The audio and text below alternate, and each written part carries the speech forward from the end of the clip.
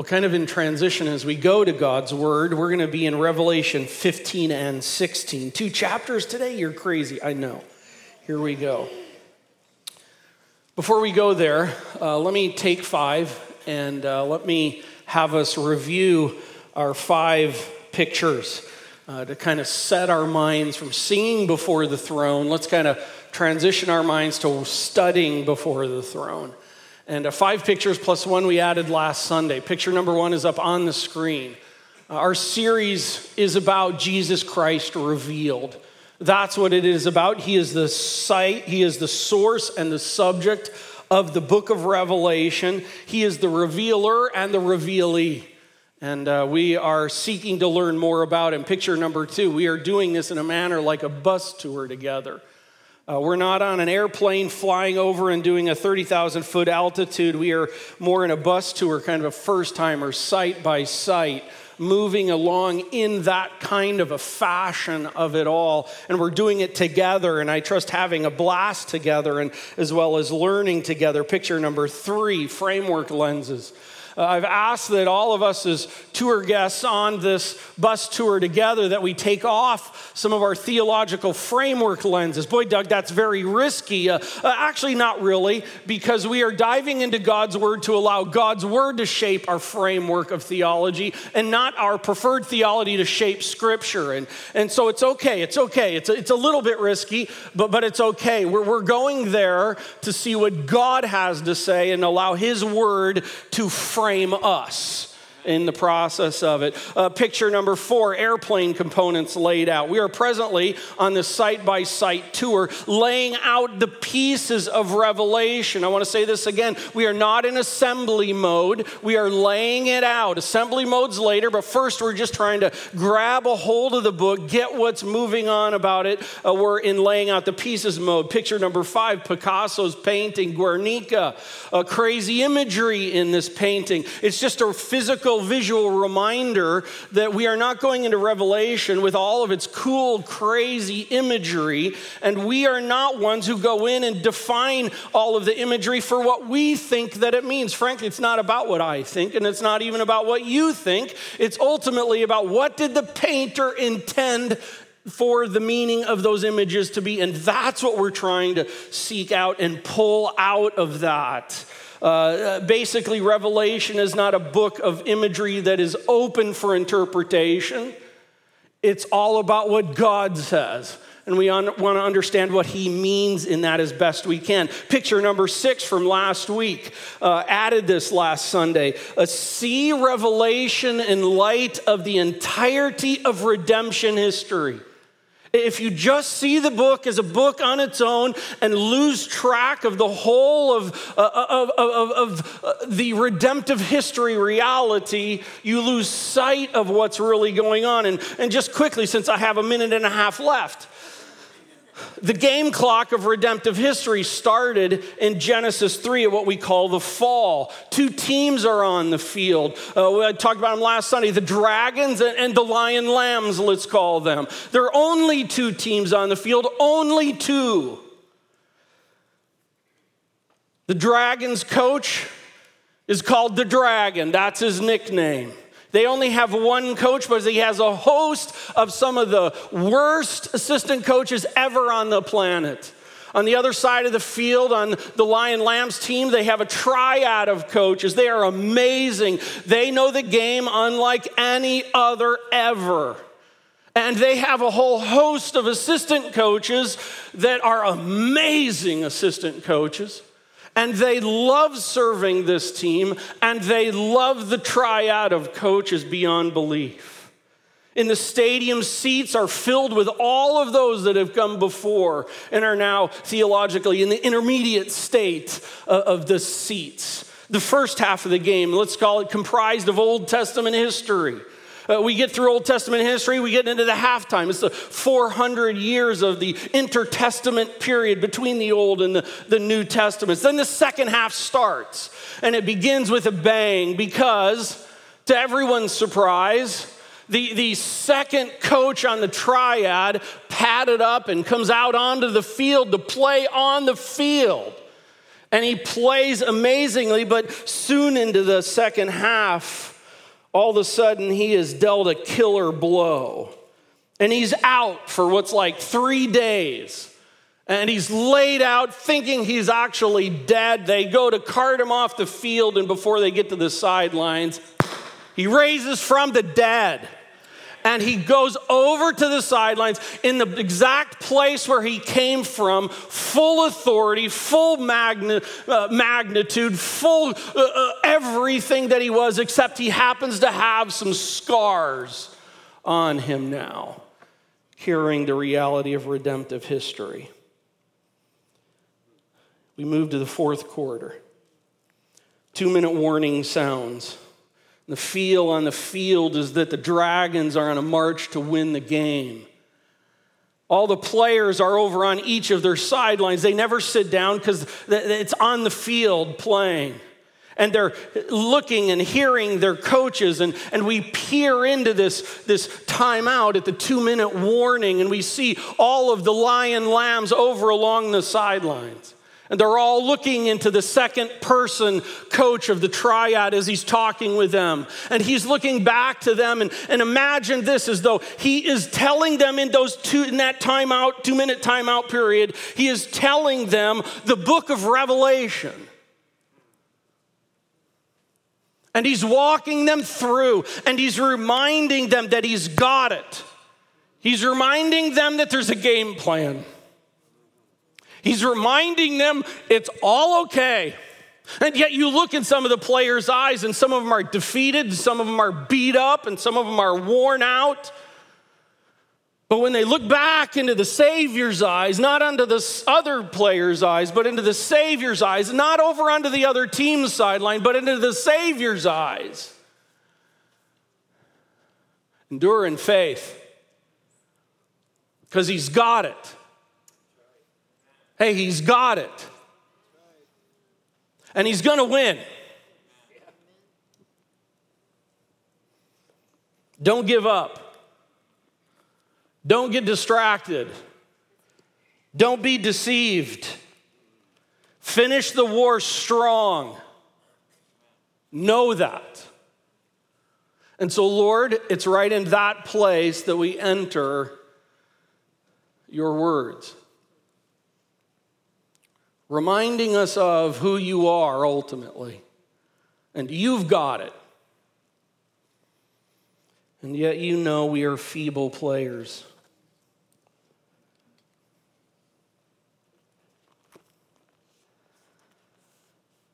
But we keep looking into your eyes, Lord. You got it.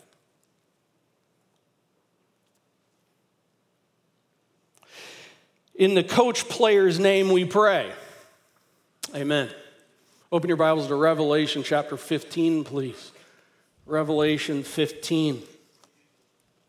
We're going to go through what is some of the most heavy, intense text of Scripture. Here we go. It starts with chapter 15. Chapter 15 is really preparing us for chapter 16. It's setting some more foundation here. We're about to enter the 7 bowls. Let me just go verse by verse. Every word matters. Here we go. Chapter 15, first 3 words, John says, "Then I saw."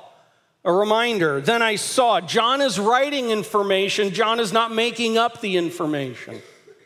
John is writing what he sees. That's exactly what he was told in Revelation chapter 1. This is not human source. This is God's source. And he is the one who is writing it. Then I saw. And then I saw, it says, another sign in heaven. Another sign. Well, what are the other signs prior to that? Well, you go back to chapter 12, verse 1. It says there was a great sign in heaven. Chapter 12 was telling about the war. And the great sign in heaven was a woman clothed with the sun, as it was talking about. That was the first sign, if you will. Then actually a couple verses later in chapter 12, sign number 2, another sign in heaven, and that was a great red dragon. What was that sign? And we're not at sign number 3, but here we go, sign number 3, another sign. It's about to come. Then I saw another sign in heaven. What is it? And he goes on, it's a great and amazing sign.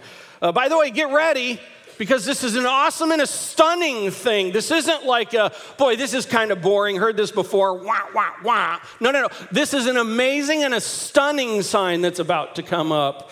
It's great. It's awesome. Take a look at this. Buckle your seatbelts. Here we go. And here it is. 7 angels with 7 plagues. Plagues. The word for plagues, it literally is, it's a blow, it's a wound. Now, we think of plague, and understandably so, we think of a health plague thing like, oh, I got the plague deal. But the word doesn't necessarily mean physical. It actually means more holistically here. It's the 7 angels have 7 blows.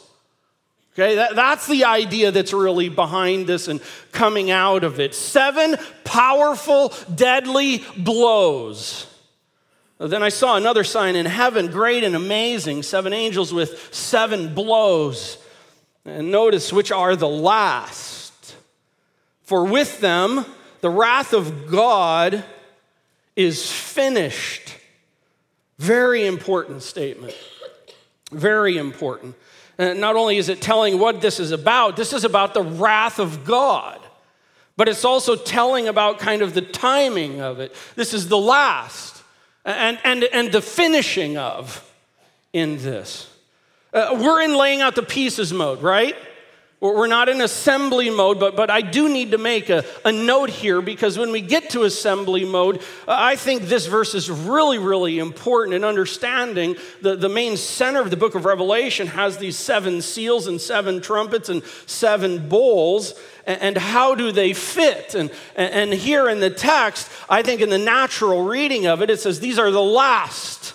The last. Now, I say that because some view in the assembly mode, when we get to another day, some really, really good people, okay, really good theologians, see Revelation with these seals and trumpets and bowls as running parallel together. As they're 3 repetitions of the same thing, maybe from different angles, different aspects of them. So seal number 1 is the same as trumpet number 1 is bowl number 1, and so on and so forth, and view it more that way. Others view it as that they are movement.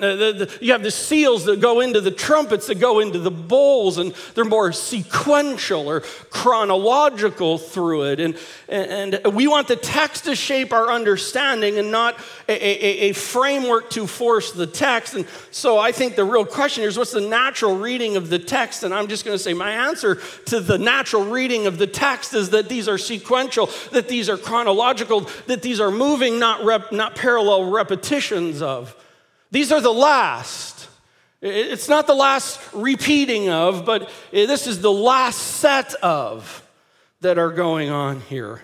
There are 7 seals that lead into 7 trumpets and 7 bowls. And good people disagree, but just so you know, a little assembly mode there. Let's step back in. Note the sign.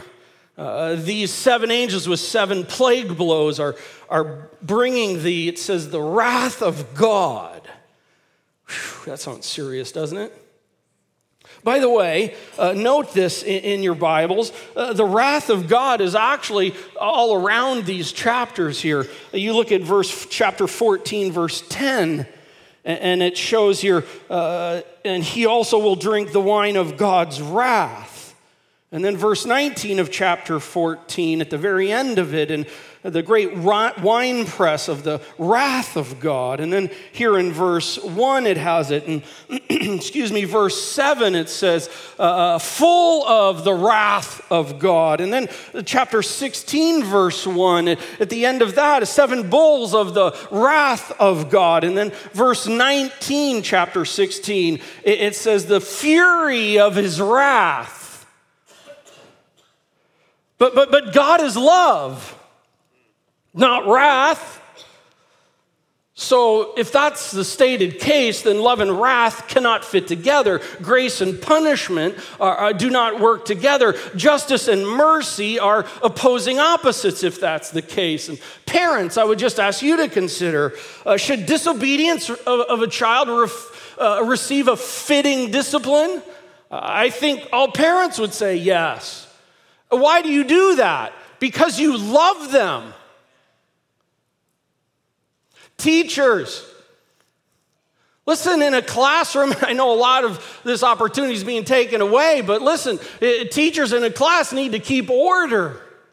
And correction comes in. Why? Because you love the class. Police officers, lawyers, judges, law-abiding citizens. Shouldn't crime receive a fitting punishment? It should. And I think we would all agree with that. And doesn't punishment that fits the crime ultimately come from a core place of loving people? We love this society, and so there are certain things that are set that no, that's wrong, and that deserves a wrath that's fitting the crime, yet rightful wrath. We're not about the wrong use of wrath, correct? No, we don't want that. No, we don't want a crime. I stole a pack of gum, death chair, right? We would all be dead. But that doesn't fit together. We don't like that. And punishment that fits the crime, it comes out of a place of love. It comes from a holy place, a just place. And here's the thing. When we see God in the scripture, so often we are, even if we grab a hold of the wrath of God, there's a thing within us that is just like, how does love and wrath fit? But we live it every day. Here's our problem, I think. We don't see the magnitude of our sin crime. And so we think that the punishment, the wrath that a perfect, holy, just, righteous, all-knowing God lays out, when we see what that wrath is, we go, that is not fitting to the crime. We think that God's wrath then, therefore, is somehow unfair and excessive punishment for our sin crime. And we think that God has it wrong. But the fact is, we have it wrong. We see our sin like traffic tickets. We see traffic ticket sin. We don't see sin how God sees it. Listen, friends. As I've gone through this, I'll just lead with this. His punishment perfectly fits the crime. And we need to understand the magnitude of the crime. We have the problem. He doesn't. He sees it rightly. We struggle to see it rightly. Let's go through the text and watch, I think, our souls wrestle with this. I will tell you all week long, my legs and my arms have been numb whenever I've been prepping for this. Let's go there.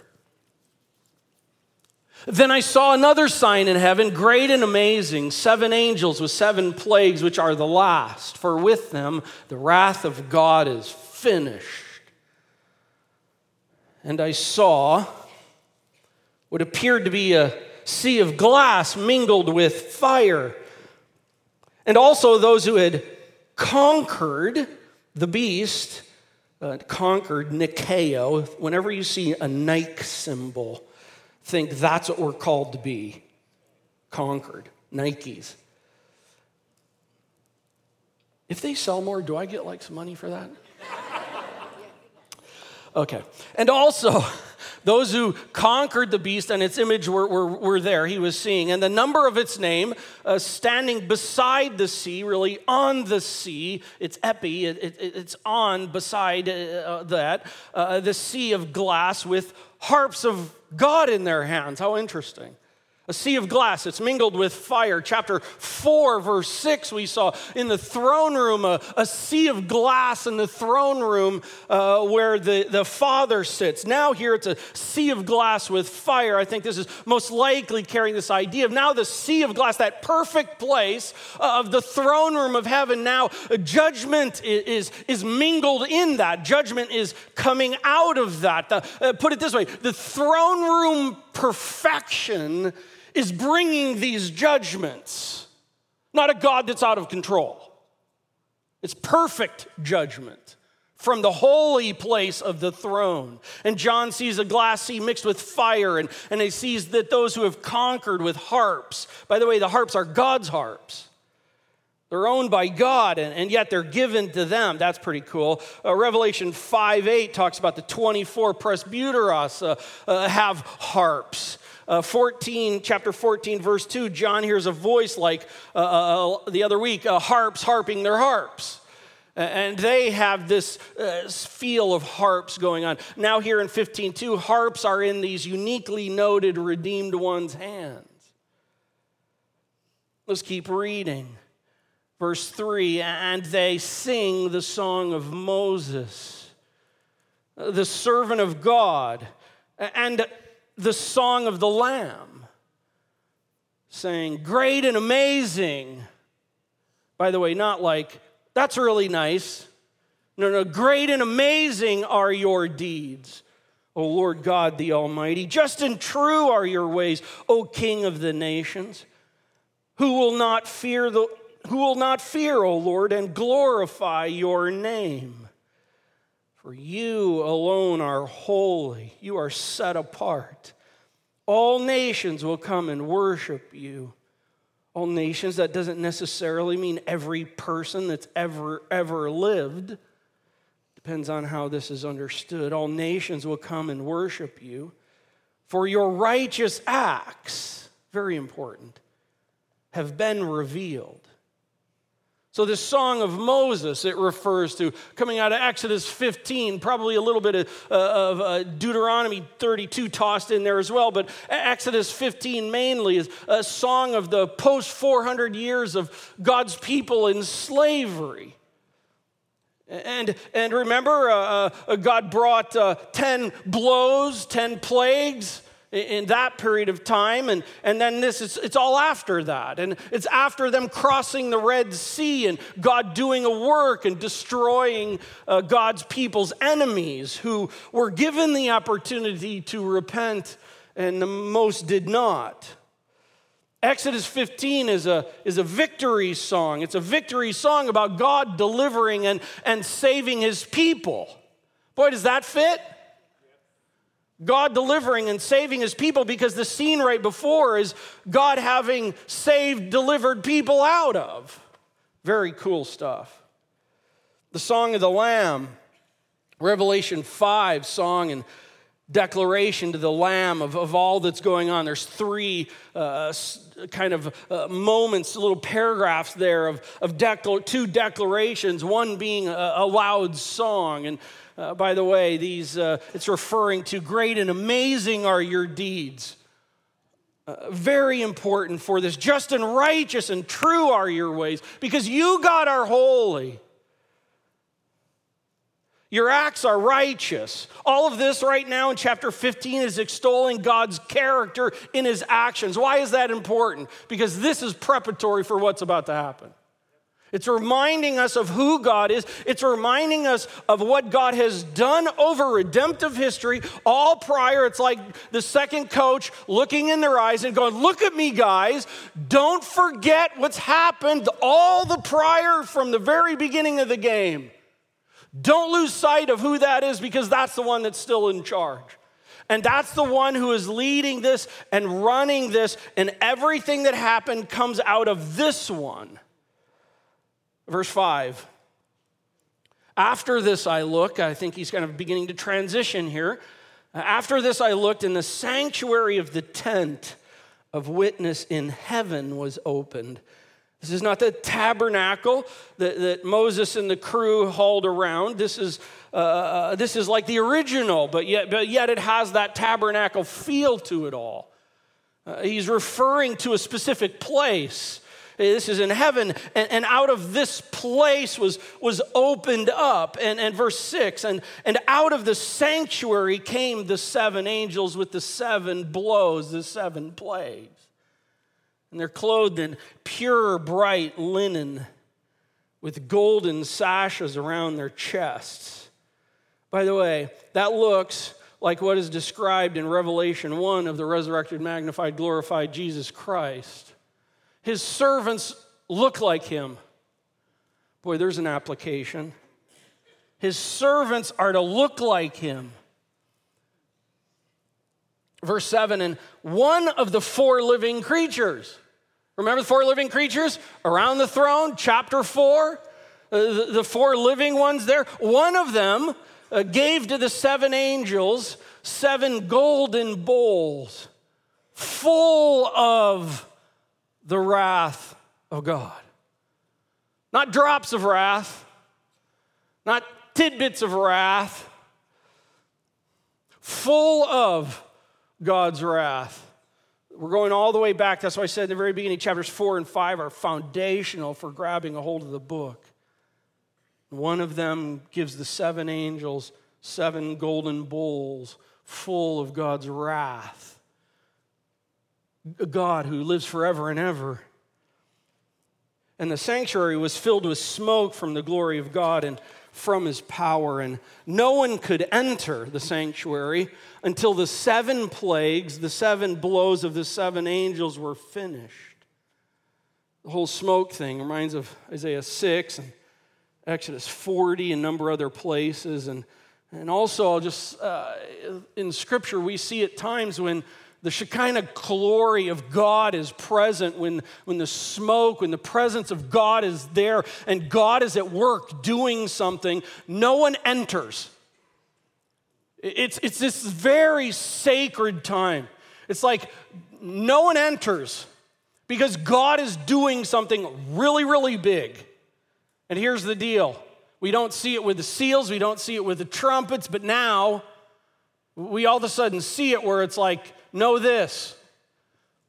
You don't go walking into the tabernacle because God's at work. That's what's happening here in heaven. And this takes us into chapter 16.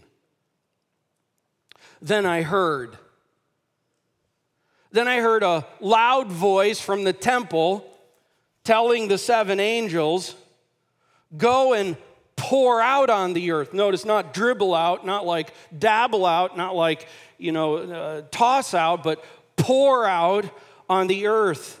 The 7 bowls that we just saw are full of God's wrath.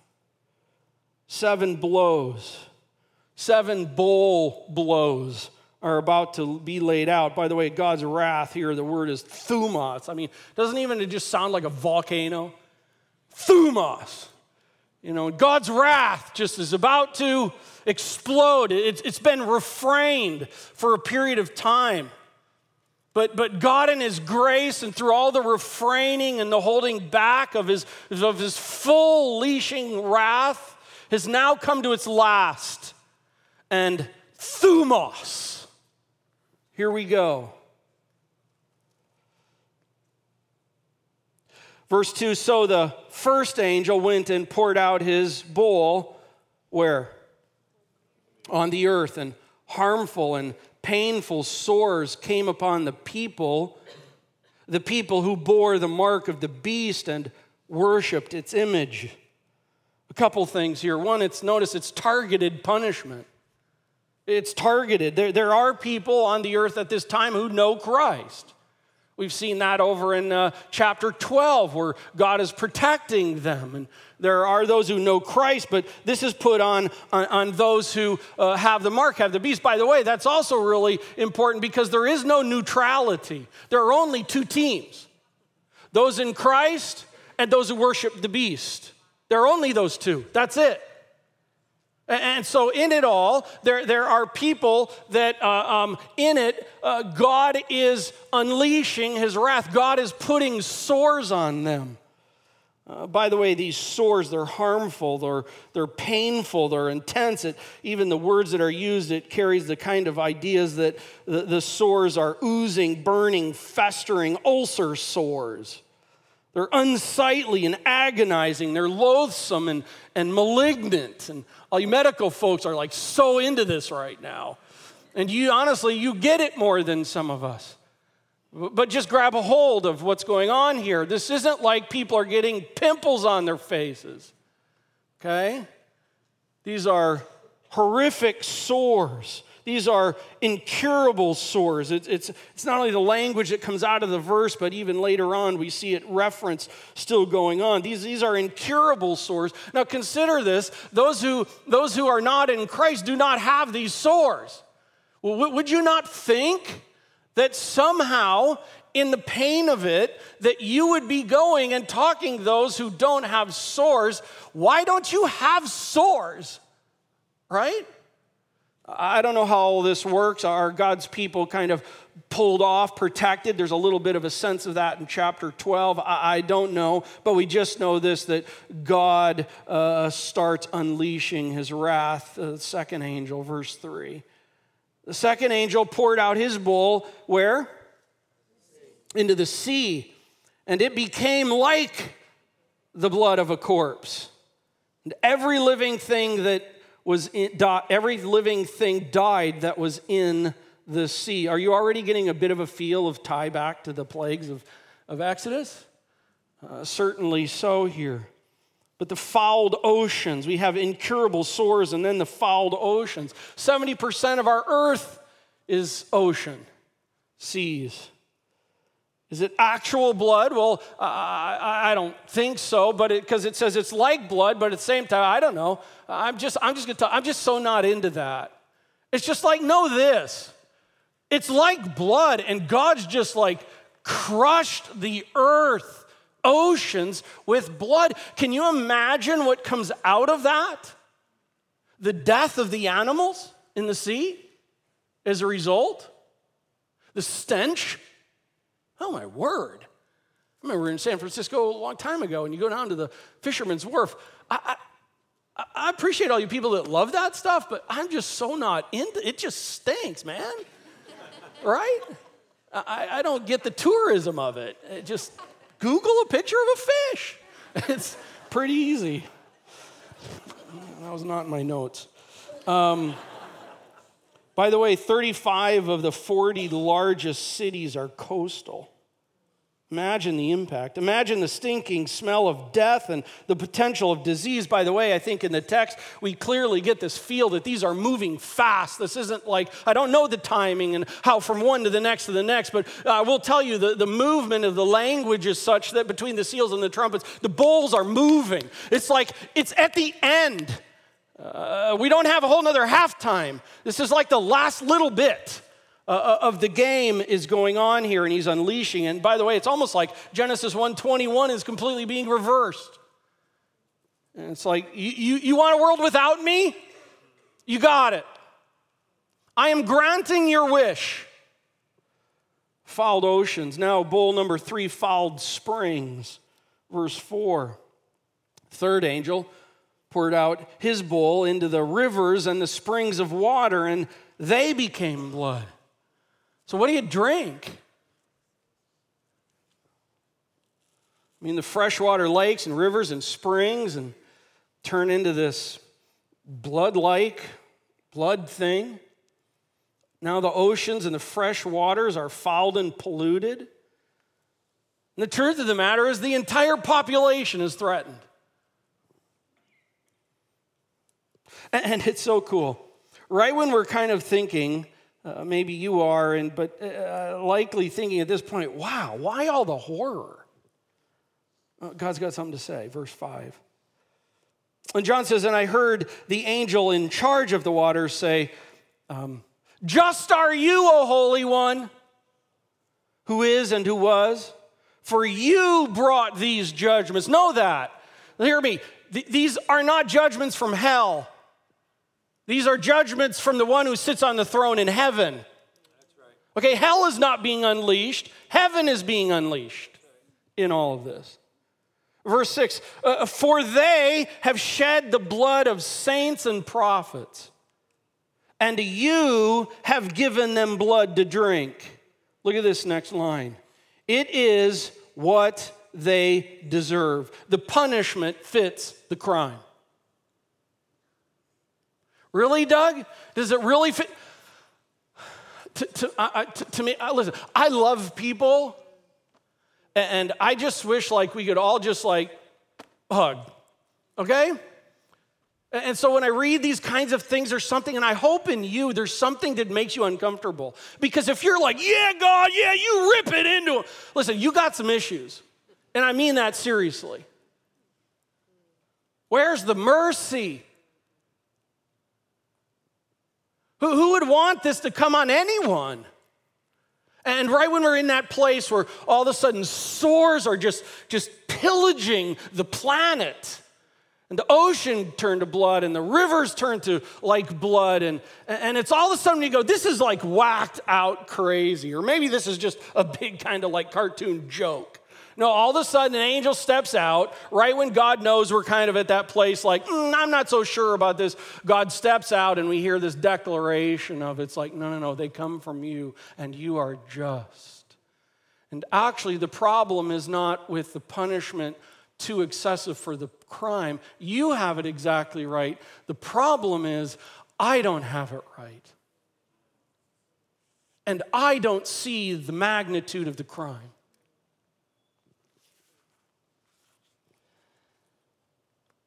Verse 8, bowl 4, scorching, fierce sun. The fourth angel poured out his bowl on the sun, and it was allowed to scorch people with fire. And they were scorched by the fierce heat. And they cursed the name of God. By the way, I love this next little statement.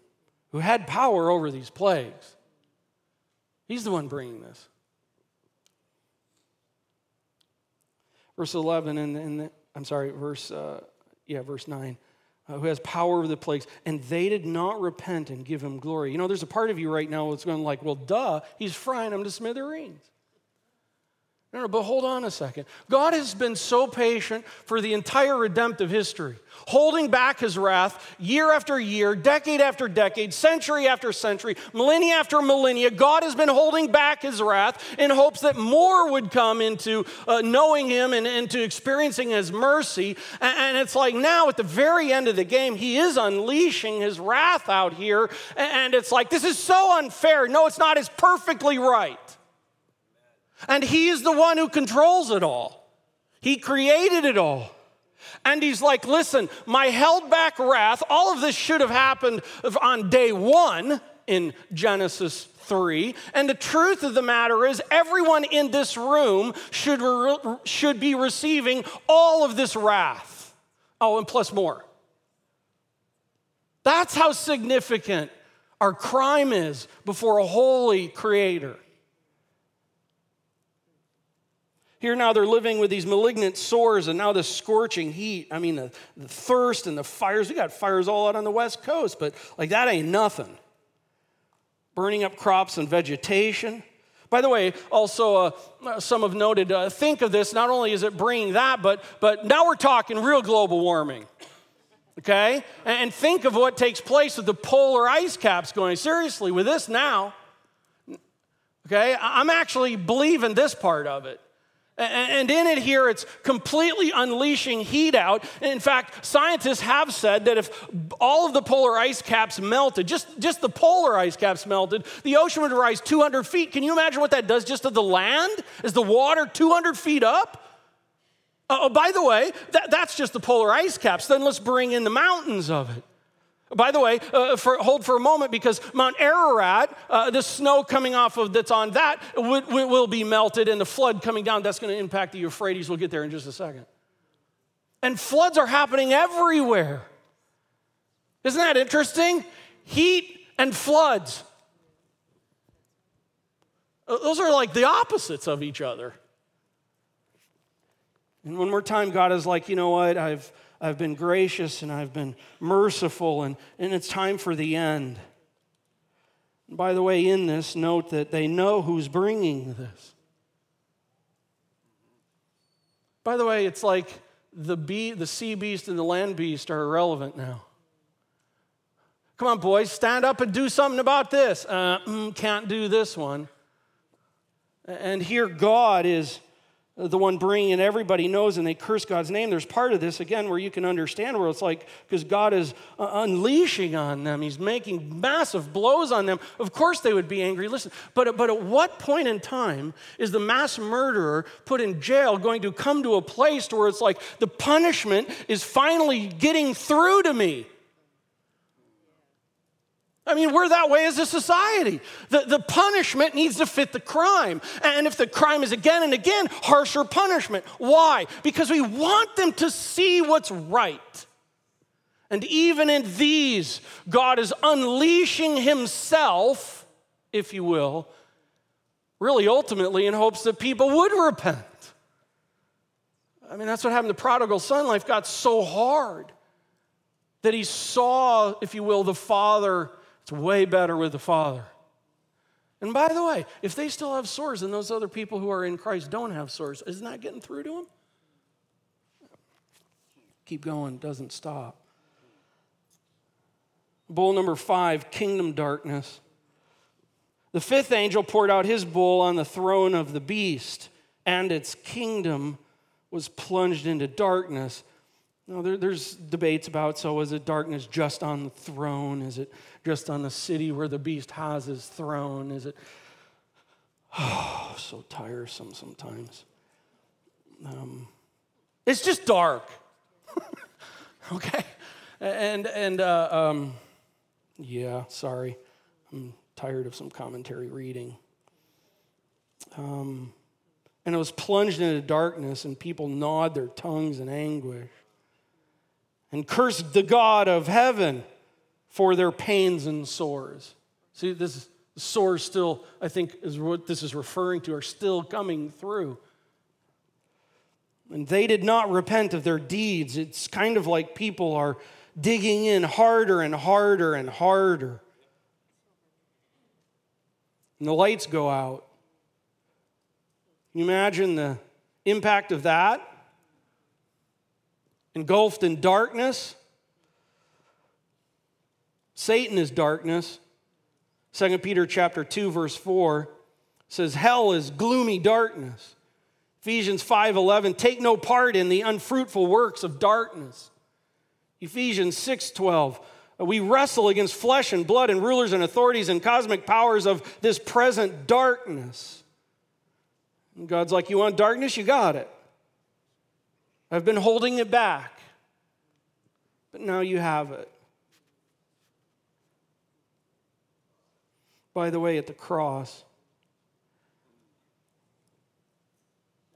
our Savior experienced scorching sores.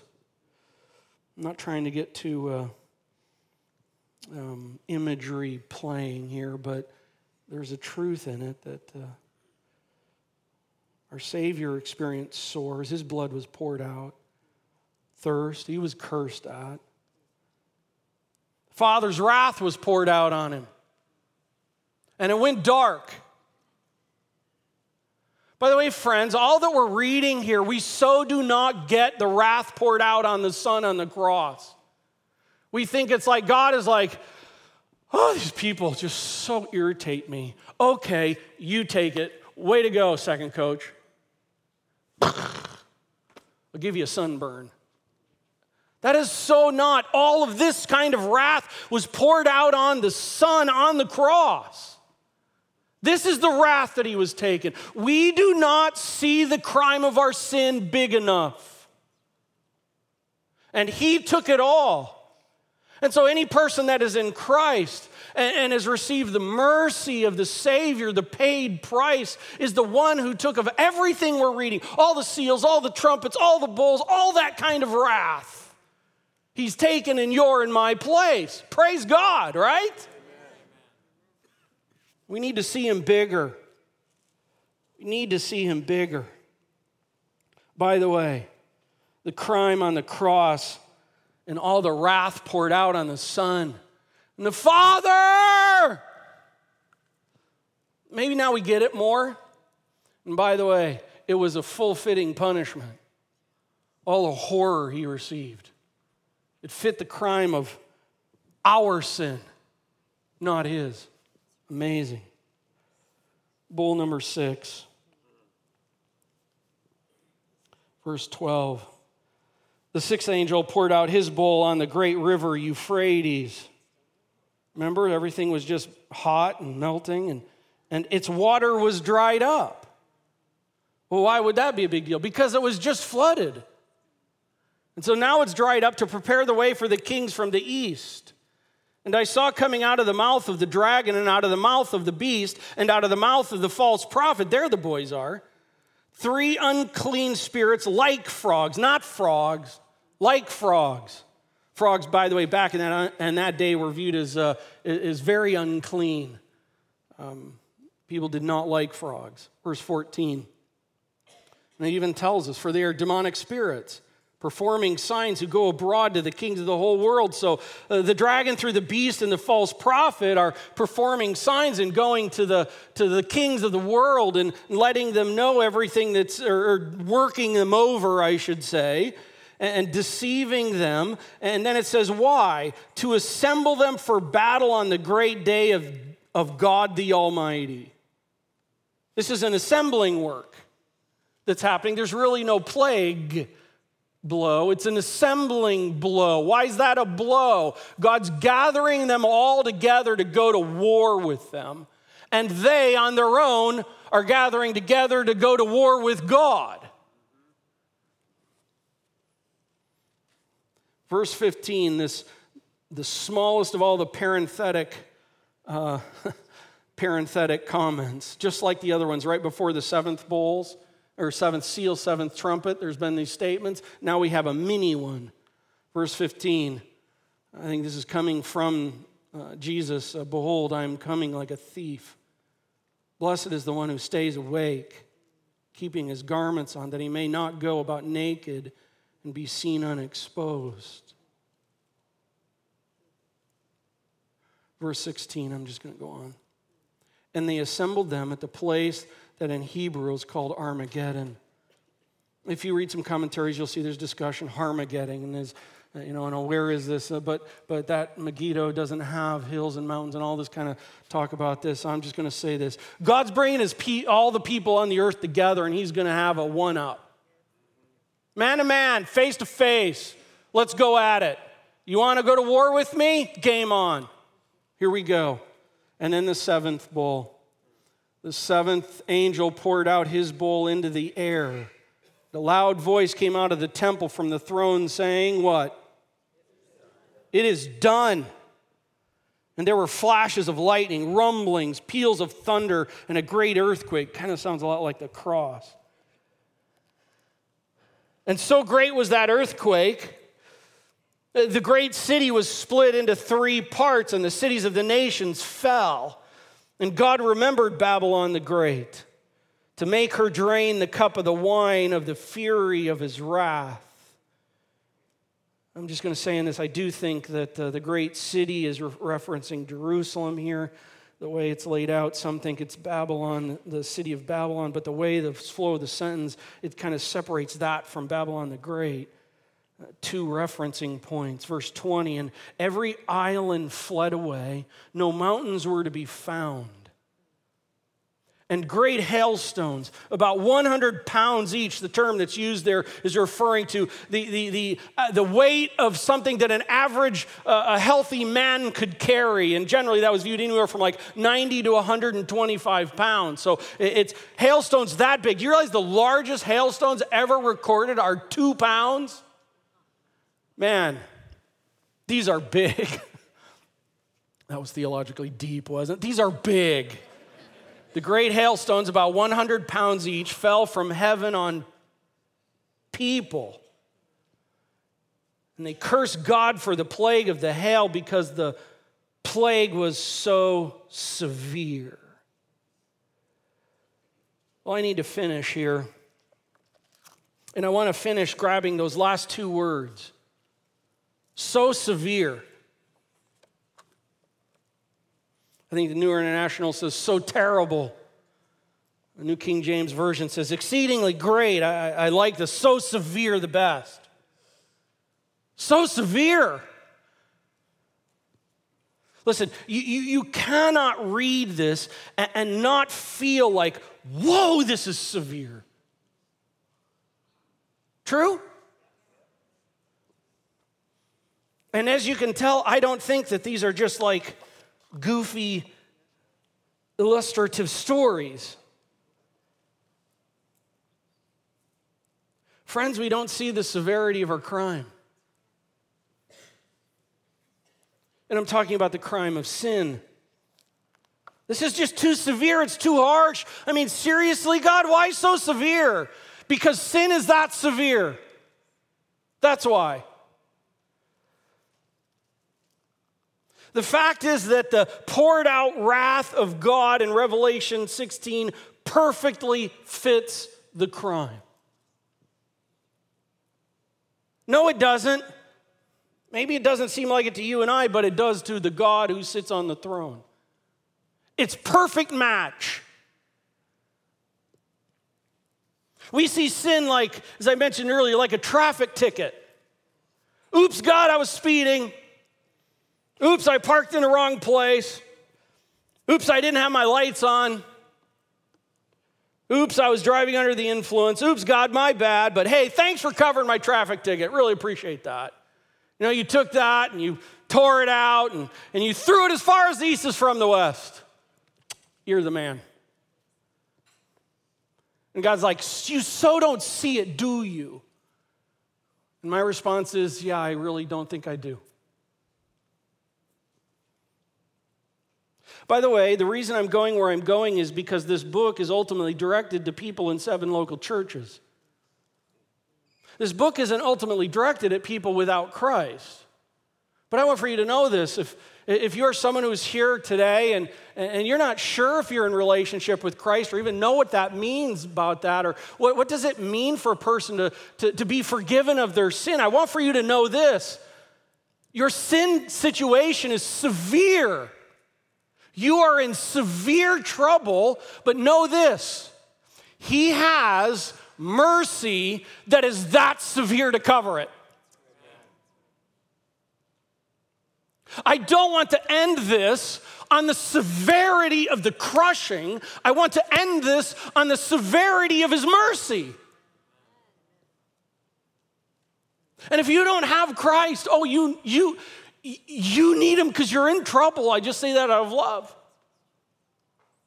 And we would love to help you. I'm just so not into the quick, easy come to Jesus moments. Because sin is severe. And coming to Christ needs to be severe. And so the scripture calls you, come to Christ. He has severe mercy. Small sin carries an idea of small wrath. And small wrath needs a small pardon. But Jesus didn't die for small sin and small wrath. He didn't die a small death. He died a severe death for severe sin that deserves severe wrath, that his severe death pardoning work could be applied to trump the severe sin problem. And those of us who know Christ as our Savior, we have been mercied severely so.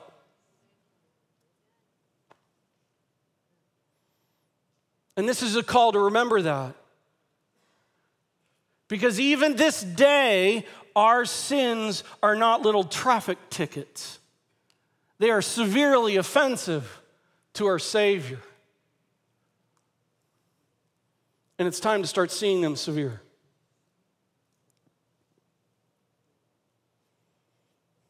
See the severity of sin.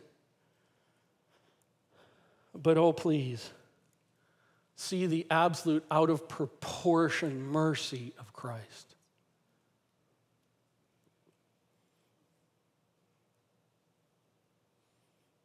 Have the worship team come up, and get ready for a final song here.